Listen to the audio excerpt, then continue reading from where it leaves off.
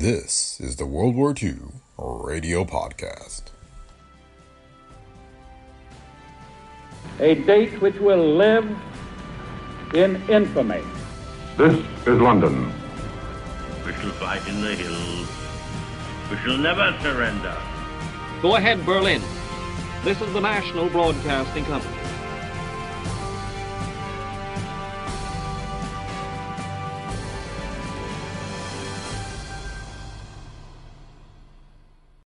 Welcome to the World War II Radio Podcast.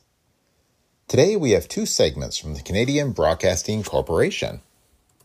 The first, which originally aired over the CBC on December 15th, 1943, is a report from war correspondent Matthew Halton. It was recorded in Italy as Canadian troops crossed the Moro River during the fight against German soldiers. That battle occurred from December 9th to December 11th, 1943. The second segment, which also aired this week in 1943, offers families advice on how to prepare for Christmas while living with the restrictions and rationing in place during the war. While this segment, of course, was aimed at Canadian families, as it broadcast over the CBC, many of the issues were being faced by families in the United States as well as many other countries. The World War II Radio Podcast is a Brick Pickle Media production. If you like the show, please leave feedback on Apple Podcasts, Spotify, or wherever you listen. Be sure to visit our website at brickpicklemedia.com/podcast, where you can find links to past episodes and other information. You can also find us on Facebook at facebook.com/WW2Radio. Thanks for listening, and we hope you enjoyed today's episode of the World War II Radio Podcast. This is Matthew Halton of the CBC, speaking from Italy. I am speaking from an observation post near the Moro River. This OP is in the old wall of a little old town on the Adriatic. It is 25 minutes past 3. 5 minutes from now... It's 26 minutes past 3, Matt. What? Okay, thanks, Gordon. It's 26 minutes past 3, it seems. 4 minutes from now, there'll be a tremendous artillery barrage laid down on the enemy positions across the Moro River from here. The barrage will continue intermittently for an hour or so, and at 4:30, our infantry, I can't say which infantry, I'm sorry, will move across the valley, across the little river and up the other side of the valley to attack the enemy positions. For a long time today, we have watched battle enough. It's quiet now, but I think you'll hear it. It's incredible that one is here watching a battle, and that one should have such a dramatic view of a battle. And on such a gorgeous day, with a warm sun, and the Adriatic dancing in the light, war on such a day seems particularly tragic and unreal. Even when the enemy shells hit right on top of this OP, as they do sometimes. You'll probably hear some. It's so beautiful. I mean the view from here. The other side of the valley is an enchanting patchwork of vivid reds, greens, and yellows, like daubs of paint, like a painting by Cézanne. But the enemy is waiting there, only 2,000 to 3,000 yards away. But now I'll take the microphone outside, because it's almost 3:30.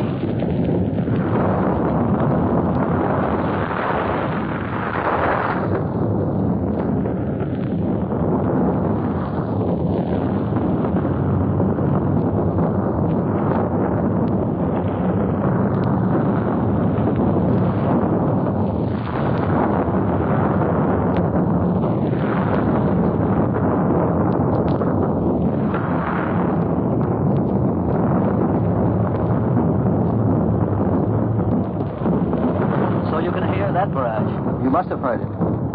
Now it's 10 minutes or so later, and I'm back inside the old wall. From the windows in this wall, I can see the gorge and the enemy positions. Right now, there's an enemy plane up there. A plane? That was the Canadian officer with me, Gordon Hutton of Calgary. Right now there is action everywhere, but I can't see this enemy plane. I see him now, or rather I see his trail. There's a white trail of vapor in the sky. It's an enemy observation plane, I suppose. It's so high that we can't see it. We can only see that clear-cut white trail of vapor. It's climbing now. It's shooting up like an enormous white comet. Gosh, it's a spectacular sight. I don't blame it for shooting up. Yeah. Can you see those 4 Spitfires after it? Oh, yes. 4 of our aircraft are racing up at the Boche. One is going ahead to cut him off. Now they're shooting. Perhaps you can hear the bursts. I don't know. The enemy plane is diving now, like a comet diving. And now we can see it. It seems to be crashing. No, I can't see what happened. But listen to our guns now. I'll take the microphone outside again. But it's nasty out there. Every half minute or so, the enemy throws a shell right at this OP. Sometimes an air-bursting shell.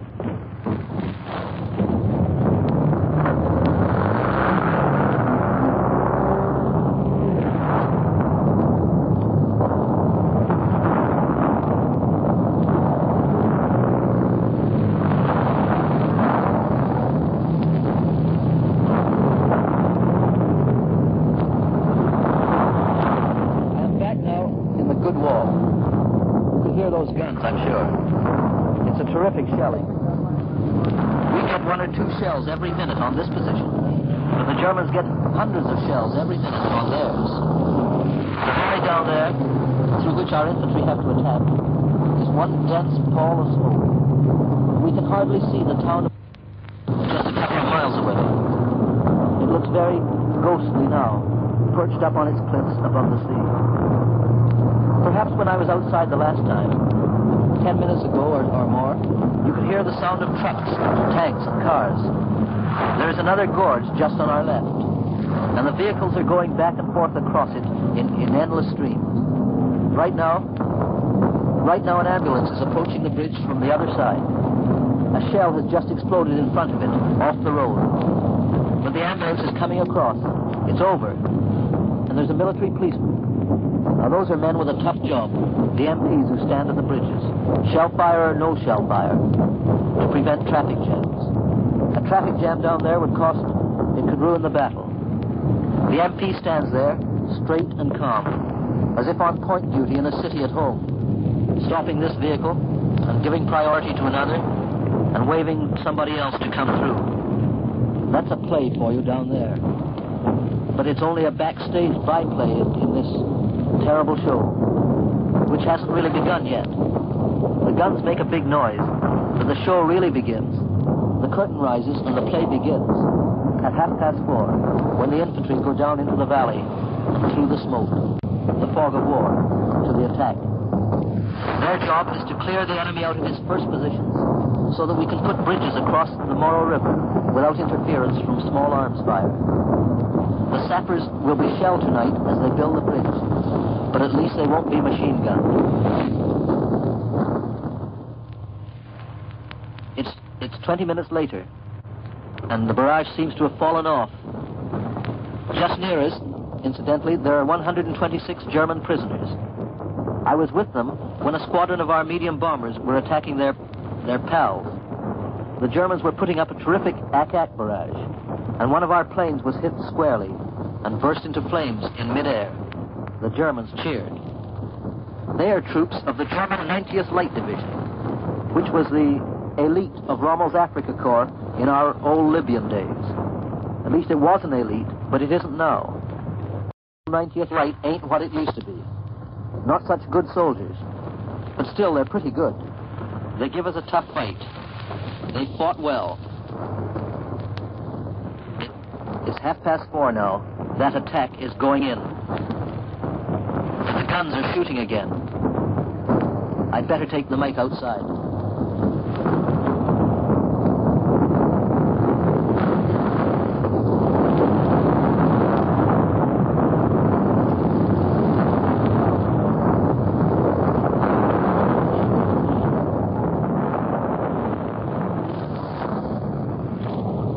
Part of a recording made at the Moro River front today during a tremendous shoot on the enemy positions. It's dark now, and all is quiet except for the machine guns across the valley. God knows what's happening down there. Our men are down there, fighting in the dark. The enemy must have been dazed and bewildered by that barrage, but still he kept firing back at us. The CBC engineers Art Holmes and Lloyd Moore, recorded the enemy shells when they were falling right on us or near us. There were some grim moments. Generally, there was one shell on us every half minute, but once there were 4 or 5 in close succession. Here is the actual recording.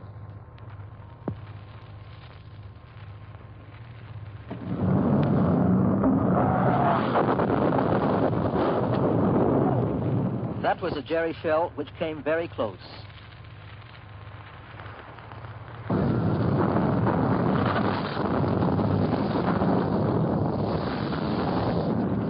That was another. There were a few seconds between each of these 4 or 5 shells, I think it was.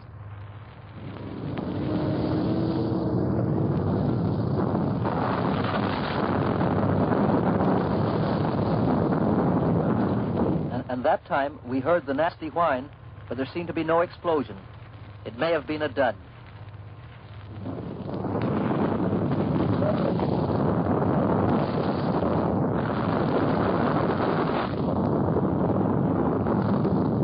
That was another. And we heard the explosion of this one deep down in the valley. It had just gone over our heads and fell in the valley.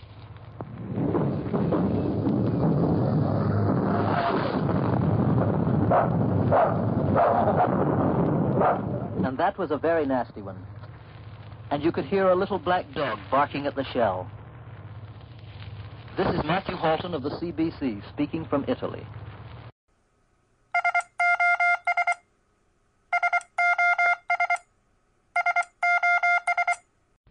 Now, as Christmas approaches, the kitchen becomes a hive of industry, doesn't it?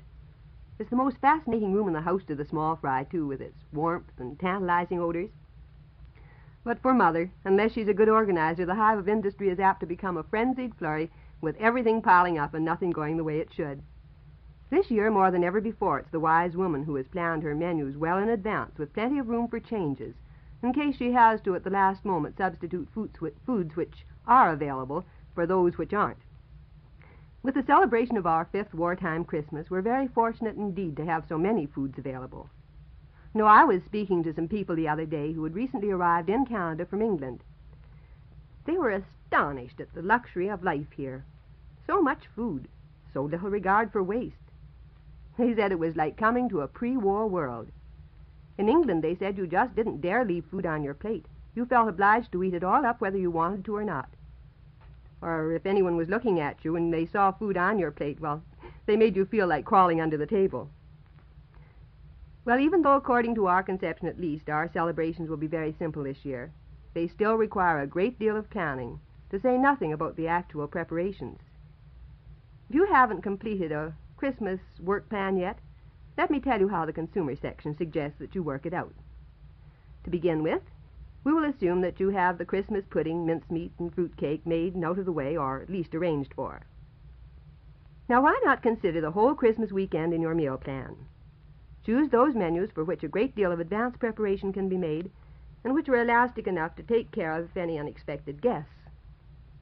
A buffet-style supper Christmas Eve is ideal, and easy to arrange, with everyone helping himself. A pass-around fireside tea on Christmas evening is also easy on the hostess, and people usually don't require a substantial supper after a Christmas dinner. We've found that it helps considerably to take stock of your shelves, check your staples, and order anything you need a week before Christmas. That would be by next weekend, or at the latest, by the Tuesday before Christmas.